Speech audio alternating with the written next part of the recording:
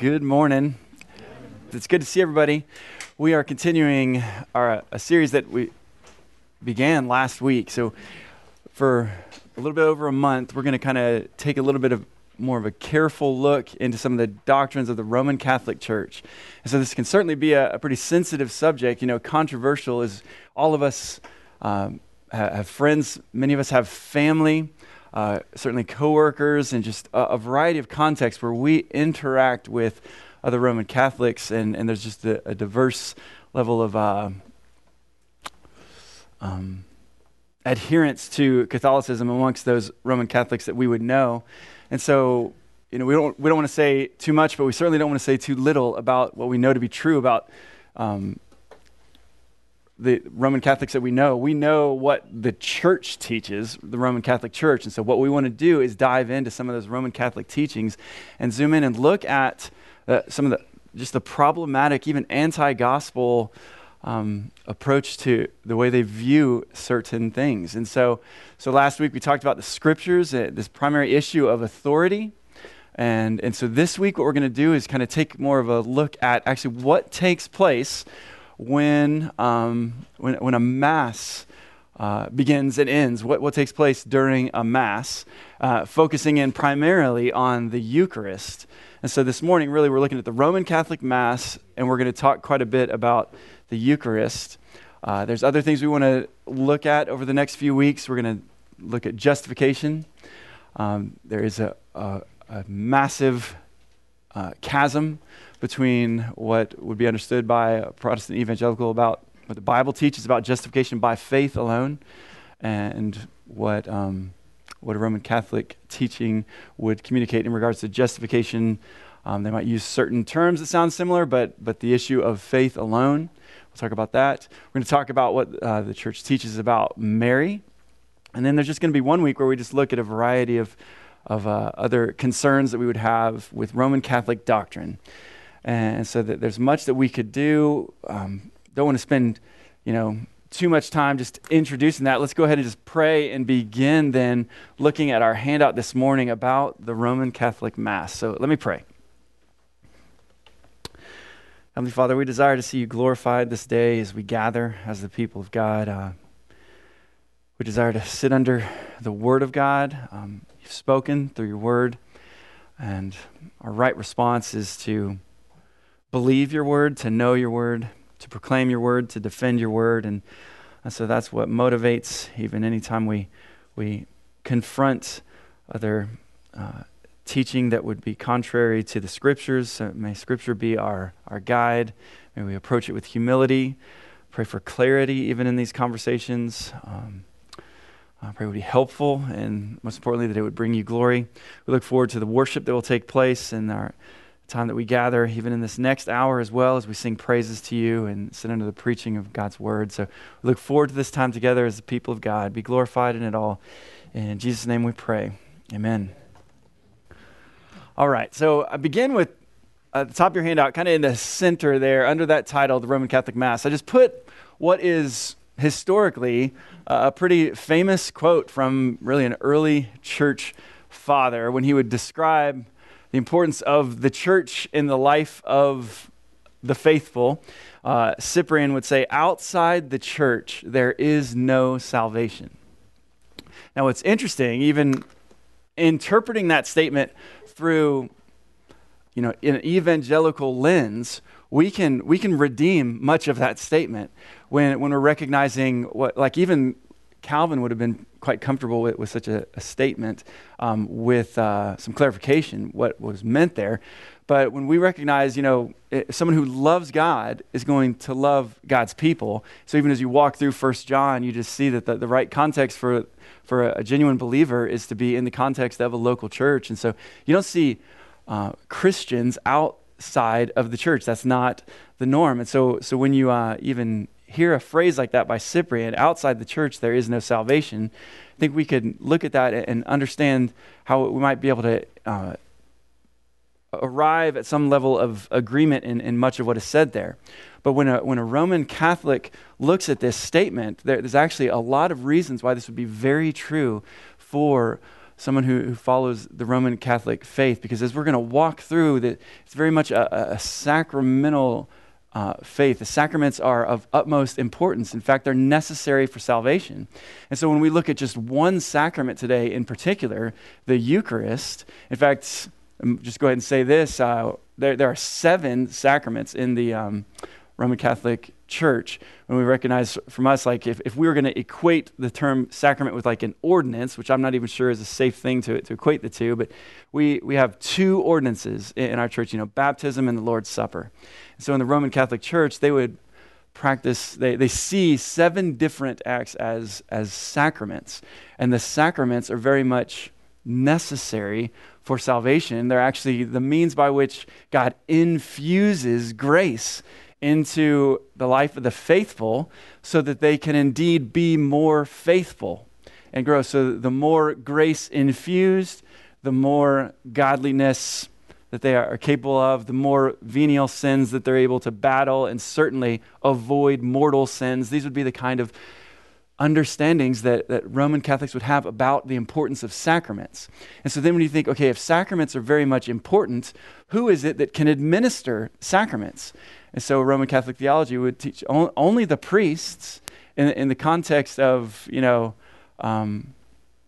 that their priestly duties would be able to administer these sacraments. And so if the sacraments are necessary for salvation, and it's necessary that the priests carry out these sacraments, outside of the church, there is no salvation, because you are in need of the sacraments and you're in need of priests to administer these sacraments.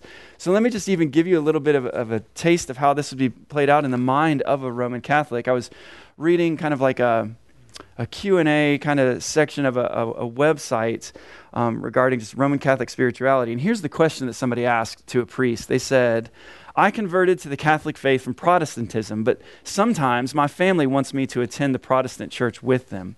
I feel this is wrong, since the Catholic Church is the true Church of Christ, but I don't want to offend them. So I wanted to see if it's okay to occasionally worship with them. This would be the question that a recently converted Roman Catholic would be asking of a Roman Catholic priest. So here's the response. The priest writes, I hope that you are discovering its many treasures regarding speaking of the Catholic Church. He said, congratulations on entering the Catholic Church.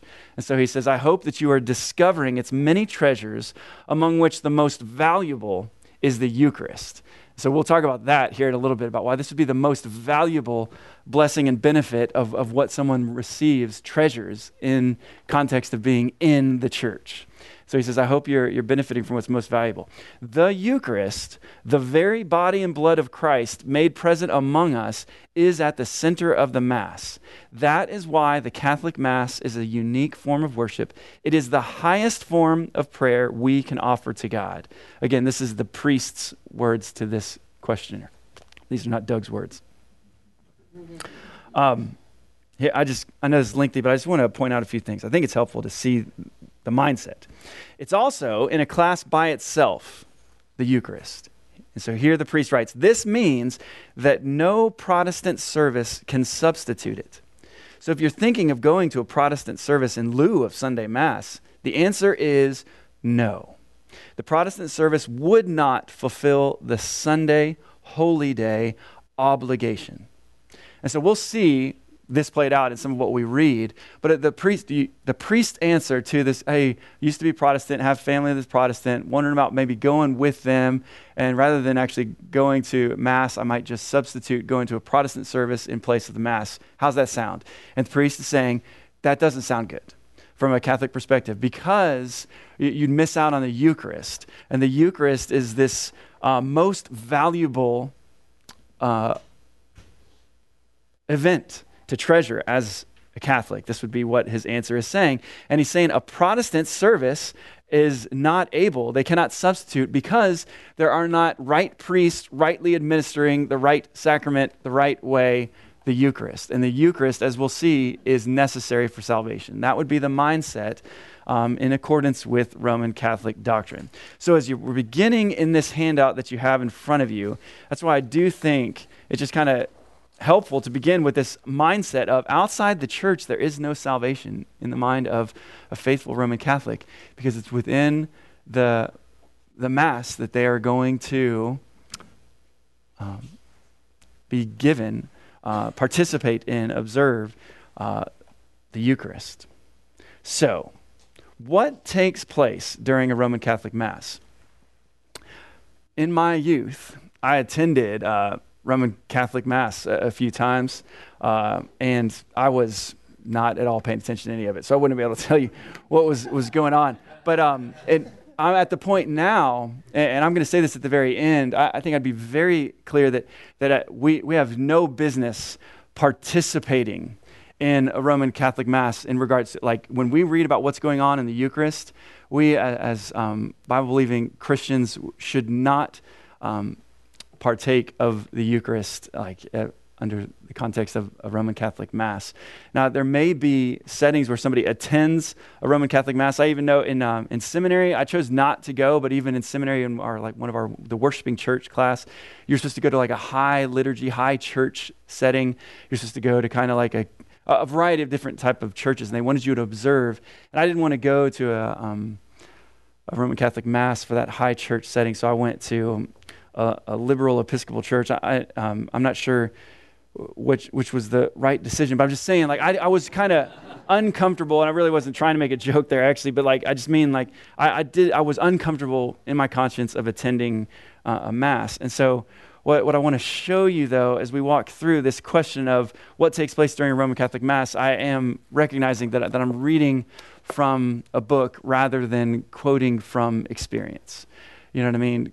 In regards to what now I am able to go to, websites and read through what even from Roman Catholic doctrine in regards to the different events that take place in a Mass.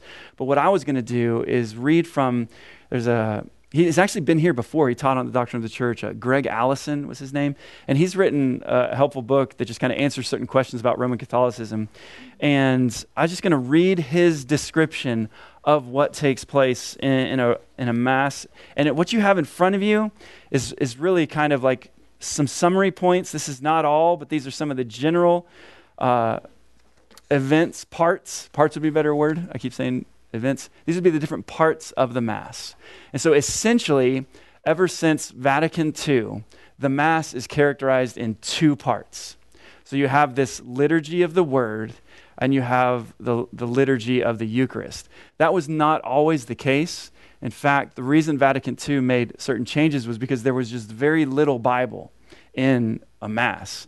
And still today, even if there's more Bible, still the emphasis and the focus, and you even just heard it in that guy's statement, that priest who said, the greatest blessing of attending Mass is the Eucharist. So there's still an emphasis. If you think of like a Protestant, Reformed, evangelical, what is the highlight of our gatherings? It's the preached word. We're commanded, if you even think through, what we're instructed to do, there's more than just preach the word when we gather. We sing together, we pray together, we read the Bible together, we give tithes, offerings, we observe the Lord's Supper, we observe baptism, all these things that we're instructed to do. There is this liturgy, but that we are to follow. But the preached word is the highlight of our gatherings. And in the Roman Catholic context, the highlight of the Mass, in regards to the parts of the Mass, the Eucharist is the highest of emphasis. And so let me just kind of read this. You have those words in front of you to follow between the liturgy of the Word and the liturgy of the Eucharist. But I just appreciated how he parsed this out. So just kind of listen as he describes what happens during a Roman Catholic Mass. As the Mass begins, the priest and several lay leaders process from the back of the sanctuary to the front, walking in the nave or center aisle. They carry a sizable crucifix, a large Bible, and a censer. In the introduction, the priest greets the Catholic faithful, then leads them in a penitential act in which they remember their sins and plead with God for mercy. Anybody know what that's called? Kyrie eleison, when you're crying out for mercy. We sing, Lord have mercy, Christ have mercy. We sing this. So I'm not saying it's not this. We cry out for our sins to be forgiven, to plead with God for mercy. But that's what would take place. They cry out, they plead for mercy. The priest offers the collect, that like an opening prayer that collects the intentions of the faithful and prepares them to hear the word of God. So these are all of the introductory rites that I just read about. Those are the introductory things that take place at a Mass. Then this is where the liturgy of the word begins. The introduction leads into the liturgy of the word, the first movement of the Mass. It features 3 readings of Scripture. So you have the Old Testament, the New Testament, and a gospel reading. That's what would take place in the reading of Scripture. And then following these readings, the priest delivers a homily. It's a pretty short sermon, and a homily is usually based on one or all of what was just read in regards to Old Testament, New Testament, Gospels. So there's a little homily that explains those 3 readings. Then the participants also pray the prayer of the faithful, interceding for themselves, the church, the world, those who suffer, and their community. So that would be all that takes place in the liturgy of the word. Then you move into this liturgy of the Eucharist. And again, I recognize I'm reading a lot, but I do think it'll prove helpful to grasp this in our minds. The second movement of the Mass is this liturgy of the Eucharist. It begins with the offertory as 2 lay people bring bread and wine from the back of the sanctuary to the altar. These elements will be consecrated for the sacrament of the Eucharist. Another lay person brings the financial gifts for the support of the church and the care of the poor. While these 3 people are coming forward, the priest prepares the altar for the celebration of the sacrament. Let me move then into the heart and the summit of the celebration. Is called the anaphora, referring to the kneeling of the Catholic faithful as the priest carries out his offering. After giving thanks to God the Father, the priest leads the congregation in singing the Sanctus, holy, holy, holy. The priest then engages in the epiclesis. That is, he calls on the Father to send down the Holy Spirit to transform the bread and wine. Next, in the institution narrative, the priest recites the words that Jesus spoke when he instituted the Eucharist at the Last Supper.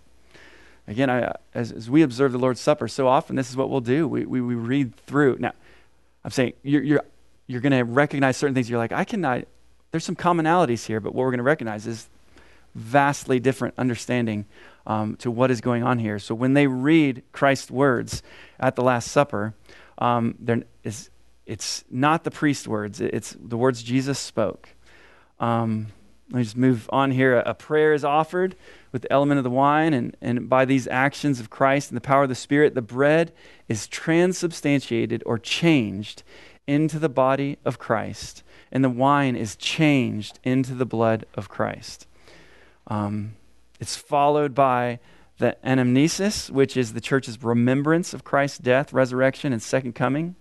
Next is the oblation, by which the church offers to the Father the pure, holy, and spotless victim, Jesus Christ. This is not a bloody sacrifice, but an unbloody one. We'll read that language here in a minute. It's a representation of Christ's sacrifice. The priest breaks the bread. He puts a piece of the wafer into the chalice of wine, symbolizing the unity of the body and blood. During the breaking of the bread, the faithful proclaim the Agnus Dei, Lamb of God who takes away the sin of the world. As the priest elevates the host for all to see, he says, "Behold the Lamb of God. Behold him who takes away the sins of the world. Blessed are those called to the supper of the Lamb." The congregation responds. I won't read one possible response. The faithful then stream forward to consume the consecrated bread, which is the body of Christ, and drink the consecrated wine, which is the blood of Christ. Most commonly, they take the wafer in their hands. Less commonly, they receive it on their tongue. They sip a bit of wine from the chalice. After both actions, they respond with amen. They return to their seats and join the rest in reflective silence. The Mass concludes with 2 final elements. The priest pronounces a benediction, saying, "May Almighty God bless you." And then he announces, "Go forth. The Mass is ended." So even that's interesting because in Latin, this phrase speaks of mission as, the missa. So ita missa est, so this is the reason that the Roman Catholic liturgy is in fact called the Mass. So this would be from the Catholic Catechism of the Church. Holy Mass, that's the name for it, because the liturgy in which the mystery of salvation is accomplished concludes with the sending forth of the faithful so that they may fulfill God's will in their daily lives. So this would be why it's referred to as the Mass. So as you're looking at those different parts of the Mass, you see this scripture reading and the homily, and then a creedal confession. I don't know if I even read that, but often they'll recite from the Apostles' Creed, Nicene Creed. So creedal confession. And so this is just their order of service. We're not bothered by the word liturgy. So sometimes when we hear liturgy, we're like, oh, not Catholic. But like liturgy is just referring to, the planned service, the order of service. We have a liturgy. Like I think all of you, without even like looking at the planning center outline of what our songs are going to be today, you probably do a pretty good job of like outlining what our service is going to look like. In fact, when we give our announcements, we often will say everything that happens after this is commanded of us in Scripture. And so then we walk through the elements of worship. So we have a liturgy. So that's not the bad word here, the liturgy. It's what they're doing during their liturgy of the Eucharist, their view of what is taking place that is an attack on the all-sufficient, once-for-all work that Christ accomplished on the cross. And so while we observe the Lord's Supper as a memorial of what Christ did, they observe the Eucharist because it is actually, it's an offering to God. It's a sacrifice of Christ. We'll see this in a minute. They're going to want to use a word of I wish I would have highlighted that. What is it? Somebody saying that? Representation. Representation. That's it. That's the word. It's a representation of the sacrifice would be the word they're using. But really, if you're recognizing, when we read these verses in Hebrews, this once for all sacrifice, a representation. If you're calling down Christ as it's a re-sacrifice of Christ. And so this once for all nature of the person and work of Christ is rejected in this understanding of the Eucharist. And so there you have the parts of the service. And so what I want to do then is, well, you'll notice already the emphasis on the second half. If we're thinking word-based, the highlight of our gathering is the preached word. So much of what we do is proclamation, reading the Scripture, explaining the Scripture, singing about the Scripture. So much of what takes place in a Mass is very much Eucharist-oriented. That is the highlight and the emphasis here. So now let's move then into what we keep talking this word Eucharist. What are we even talking about? What is the Eucharist? Here's one Catholic author. He wrote a book called The Faith of Millions, and he says this. His name's John O'Brien. When the priest announces the tremendous words of consecration, that the consecration when the substance changes, when the consecration takes place and the bread is transformed into the body of Christ, when the blood is transformed, when the wine is transformed into the blood of Christ, at that, when the priest announces the tremendous words of consecration, he reaches up into the heavens, brings Christ down from his throne, and places him upon our altar to be offered up again. When you read that, you almost think that sounds like some of this critiquing the problems with Roman Catholicism, right? No, he's like praising what's taking place. This priest reaches up, brings Christ down, and places him on an altar. And this is the tremendous words of the priest, is what we're reading here from this man. It is a power greater than the saints, power greater than the angels, and this means a lot in Roman Catholic context. It's a power greater than the Virgin Mary, is what even a Catholic would say about the priest calling down Christ to place him upon the altar. So I'll read just something a little bit later. The priest brings Christ down from heaven, renders him present on our altar as the eternal victim for the sins of man. Not once, but 1,000 times, says this Roman Catholic author. I mean, what troubles you as you read this? This is an offense to the gospel, and so it is offensive to read. I think it's helpful to be mindful of, but this really is an attack on the once for all substitutionary death of Christ. And so that's what's happening in the Eucharist. And so what I want to do, I'm just going to read a couple. We could go to a variety of sources, but in front of us, what I'll do, because it's wordy, I wanted to put it in front of you and just read through it. We're going to look at the Council of Trent. So this is a 16th century document. This would be the counter-Reformation. So if you think of what takes place in the Reformation, this would be the response from the Roman Catholic Church to Protestant reform. And so the Council of Trent is this older document. But then a lot of what we're going to look at is something from the 1990s. When we just walked through, I've already read from the Catechism of the Catholic Church. These would be what they would believe, and it's not dated. It's 1992, I guess, would be when it was written, but 94 translated into English. So what we're reading about is what the church currently teaches and currently believes about the Eucharist. So here's from the Council of Trent. This is canon number 1. First thing, right?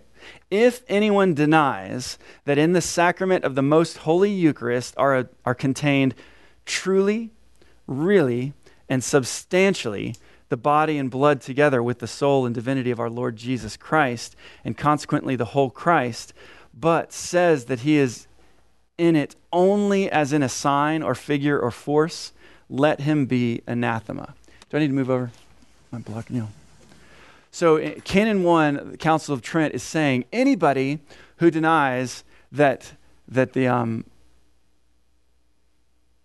bread and the wine is not really, truly, and substantially the body and blood of Christ, let him be anathema, accursed, judged by God. Now, it's interesting. Language has changed since Council of Trent, where anyone who would reject Roman Catholic doctrine would have been anathematized in the 16th century. Later, would end up being viewed as just invincibly ignorant. would be language that's used later, and that's softer than anathematized.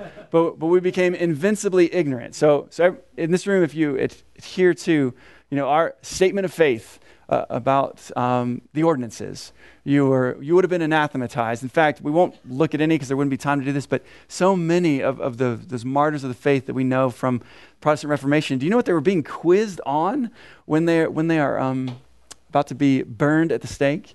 It was in regards to transubstantiation. That's what they were supposed to be rejecting, and they were unwilling to reject, and so they were anathematized. They were martyred for their faith. So anyway, anathematized, and later it's invincibly ignorant. Now we're actually referred to as separated brothers. And so there's very much an inclusive movement in the Roman Catholic Church that this is the one true church, the Roman Catholic Church, but God saves people from outside the church. He saves Muslims. He saves people from other faiths. So there's very much an inclusive understanding now of things. But they still view the Roman Catholic Church as the one true church, and this is what they teach. There's nothing different about what was taught in Canon 1 of the Council of Trent in regards to the fact that it is truly, it is really, and it is substantially the body and blood of Christ. That would be Roman Catholic teaching. Let me move on to one other statement from the Council of Trent. This is about a year later, the Session 22. So you read Canon 1. They got started there. Boom, anathematized on everybody who doesn't see it as transubstantiation. Session 22, a year later, the sacrifice of the Mass is propitiatory both for the living and the dead. And for as much as in this divine sacrifice, which is celebrated in the Mass, that same Christ is contained and immolated in an unbloody manner, who once offered himself in a bloody manner on the altar of the cross, the Holy Synod teaches that this sacrifice is truly propitiatory, and that by means thereof that it is effected that we obtain mercy and find grace in seasonable aid if we draw nigh unto God, contrite and penitent, with a sincere heart and upright faith, with fear and reverence. Point here, it's a sacrifice. It pays for sin. It satisfies God's wrath on these venial sins, if we were to look more carefully at like these normal sins, and it helps prevent you from committing mortal sins in the future. And so it pays for sin. It is a propitiatory sacrifice. So that's what the Council of Trent would teach in regards to the Eucharist. Let me move over to the Catechism of the Catholic Church. On the Catechism here, which you read in front of you, the Church affirms that for believers, the sacraments of the New Covenant are necessary for salvation. So this is just talking about the 7 sacraments as a whole. They are necessary for salvation. So as we're walking through, just thinking through what takes place in the Mass, well, the Eucharist is the focus, the highlight, and the Eucharist is, as one of these sacraments of the Catholic Church, is necessary for salvation. So does they have to continue to say weekly? Is that? Yeah, so there is, in fact, Cardinal Bellarmine would say that the greatest of Protestant heresies is assurance of salvation. And so, like, you think, what would a Catholic say? Probably like faith alone, justification by faith alone or something. But this Catholic theologian who would be the Pope's theologian back in this Counter-Reformation would say the greatest of Protestant heresies is this idea of assurance of salvation. And so you are at baptism as an infant. You have original sin, and your baptism washes away that sin. But then you're going to continue to sin, and so the sacraments are just going to continue to cleanse you from that sin that you have committed, and even help prevent you from being just like as bad as you could be in the future. But you're going to continue to have your sin paid for. And as we'll see in just a few minutes, then when you die, the sin is not paid for, still has to be paid for in purgatory. And so what takes place at the Eucharist, you're paying for, you're sacrificing for on behalf of your sins and the sins of the dead. So there's just ongoing sacrifice, unbloody, but sacrifice for sin. So when someone's denied the Eucharist, like, I guess that happened with the president, so that's like a pretty damning. That's right. And it was a panic during COVID. What do we do? And it wasn't the same concerns we would have had. But the Catholic Church really had, they had to make statements from the Vatican about how to approach COVID, because you'll even see one of the in the Catechism, you're called to faithful attendance of the Mass, but you have to go at Easter, and faithful adherents go more than just Easter. But there is an obligation. I think you even heard that word in the priest language to that guy's question. There is an obligation to attend the Mass, because it's at the Mass that the Eucharist takes place, and it's only the Eucharist that would do that. Anyway, okay, so are we looking at? We're not. It's my computer. Tell you what, I'm going to just turn that off, and then I'm just read a few others. So it's necessary for salvation. Let me just read from the next one. This is from the Catechism. This is question and answer number 1376. Because Christ our Redeemer. Are y'all able to not look at that? I think that'd be really distracting to me if I'm saying something you're not looking at. Because Christ our Redeemer said that it was truly his body that he was offering under the species of bread, it has always been the conviction of the Church of God, and this holy council now declares again that by the consecration of the bread and wine, there takes place a change of the whole substance of the bread into the substance of the body of Christ our Lord, and of the whole substance of the wine into the substance of his blood. The change the Holy Catholic Church has fittingly and properly called transubstantiation. Okay, there you go. It's right in front of you. So what you're seeing here is their definition of transubstantiation. So when the priest prays, what he prays, the accidents of like what you're seeing, it still looks like bread, it still looks like wine, but the substance has actually transformed. So when you're thinking transubstantiation, changed. Substance, the substance has changed. And it's the act of the substance changing, transubstantiation. And so they're saying it is actually the body and blood of Christ. And so that's what that's referring to. sacrifice of Christ at the Eucharist is one single sacrifice with it, like the sacrifice of Christ that took place, is the same in the same sacrifice is every sacrifice of the Eucharist. So you have this once for all. Let's still try and use the once for all language of when Christ died.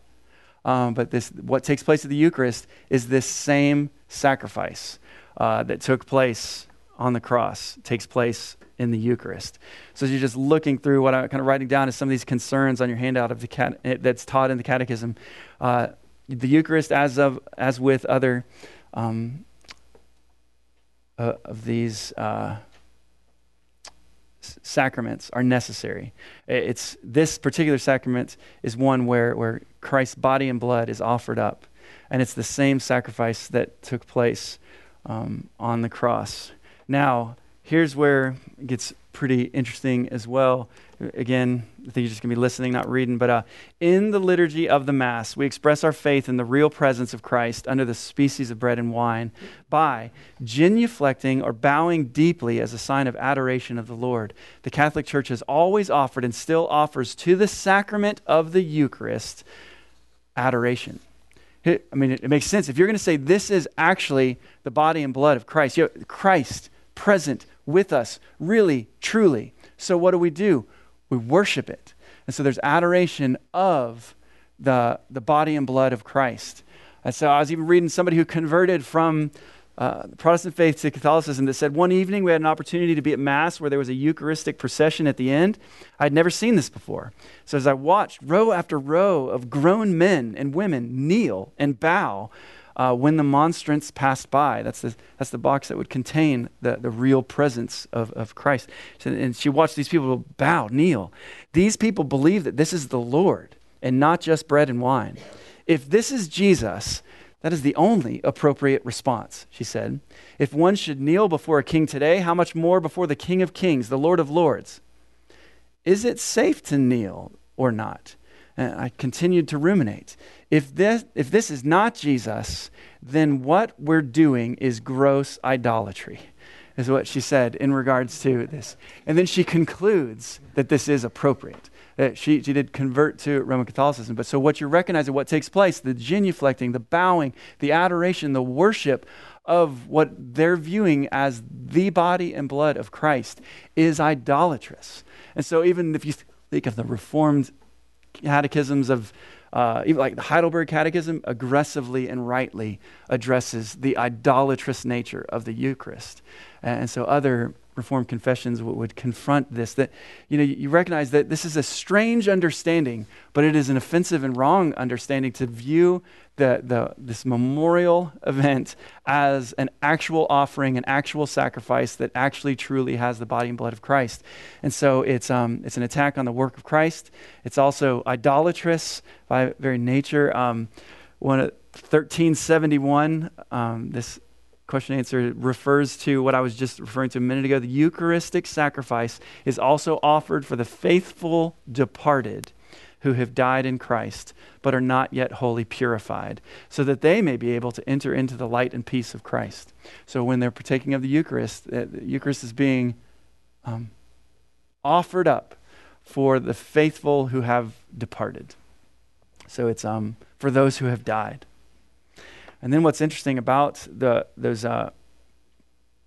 bread and the wine is it's got a lasting presence on it. The Eucharistic presence of Christ begins at the moment of the consecration, and it endures as long as the Eucharistic species subsist.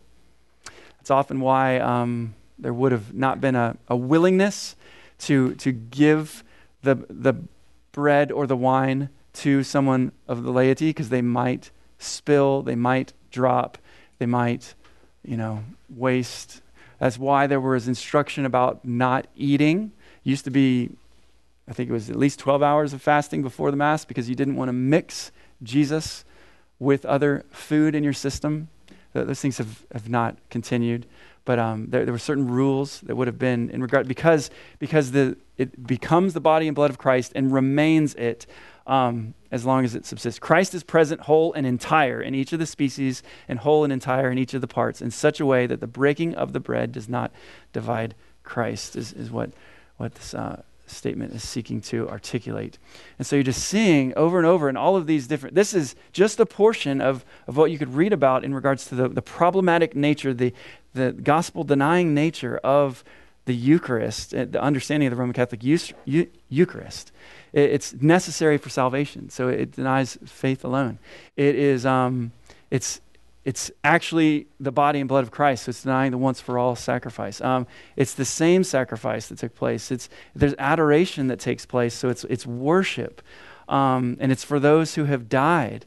So, we'll read here in Hebrews just a response to this, and again, it remains the body and blood of Christ. Once it's consecrated, it remains that.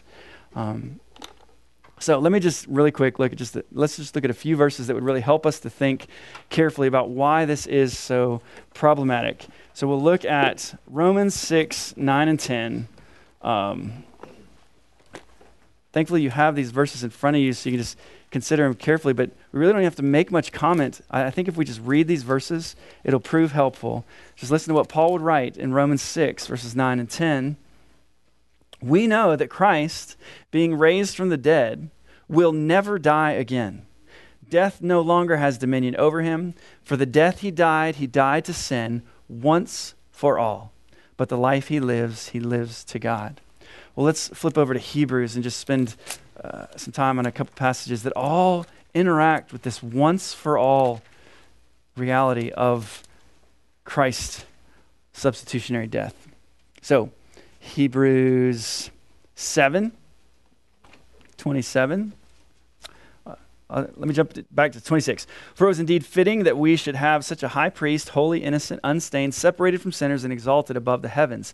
He has no need, like those high priests, to offer sacrifices daily, first for his own sins and then for those of the people, since he did this once for all when he offered up himself. I mean, it is finished. He did this.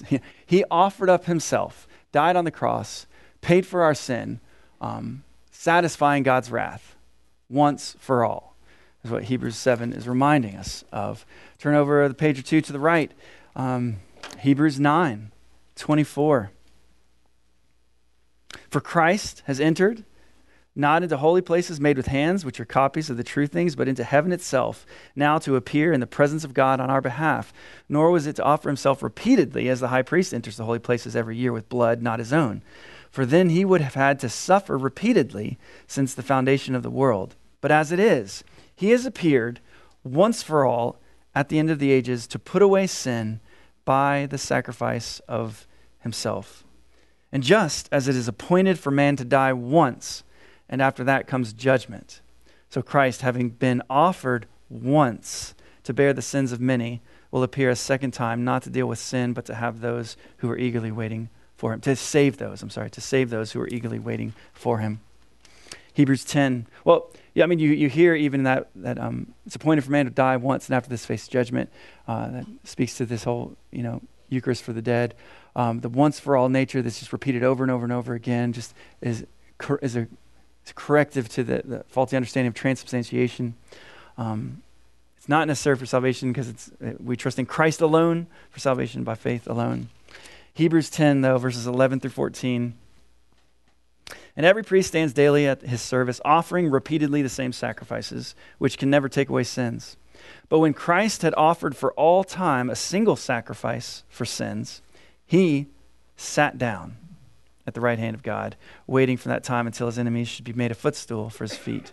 For by a single offering he has perfected for all time those who are being sanctified. There's your image of complete, finished. He sat down. So he did what he came to do. He lived a perfect life, died, this once-for-all sacrifice, paying for sins, satisfying God's wrath. He sat down at the right hand of God. And even look at the language of verse 12. When Christ had offered for all time a single sacrifice for sins, he sat down at the right hand of God. So to repeat it is to denigrate it. It's to deny the what is accomplished, what is completed, what is done by Christ. And so I've gone over a little bit. I would just say I understand, emotions and how this can be tough to wrap your mind around, to think of what this communicates about many who you know and care about so well in regards to what they're setting their hope in the Eucharist and not in Christ, in his completed work, and that this ongoing, they need to trust in Christ alone for salvation.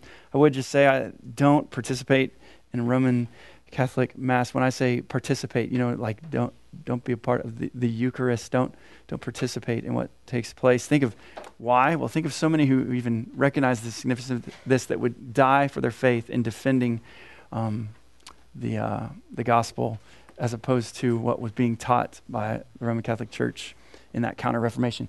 All right, let me pray, and then there are other questions that may end up needing to be emailed today. There's other things that are going to be happening immediately after this. So let me just pray, and then feel free to submit questions you have about this series. We're going to continue for the next several weeks. Heavenly Father, we thank you and praise you for this morning. Just thank you for the time we could spend interacting on what we've been discussing. It's hard to hear, but I pray we'd focus on the person and work of Christ, that we'd delight in what Christ has accomplished, that we would worship our Savior, Jesus Christ, for his completed work. He came to earth, born of a woman. He lived a perfect life, died in our place once for all, paid for our sins, satisfying your wrath, and is now seated at the right hand of God, because he rose from the dead and ascended into heaven and is seated at your right hand.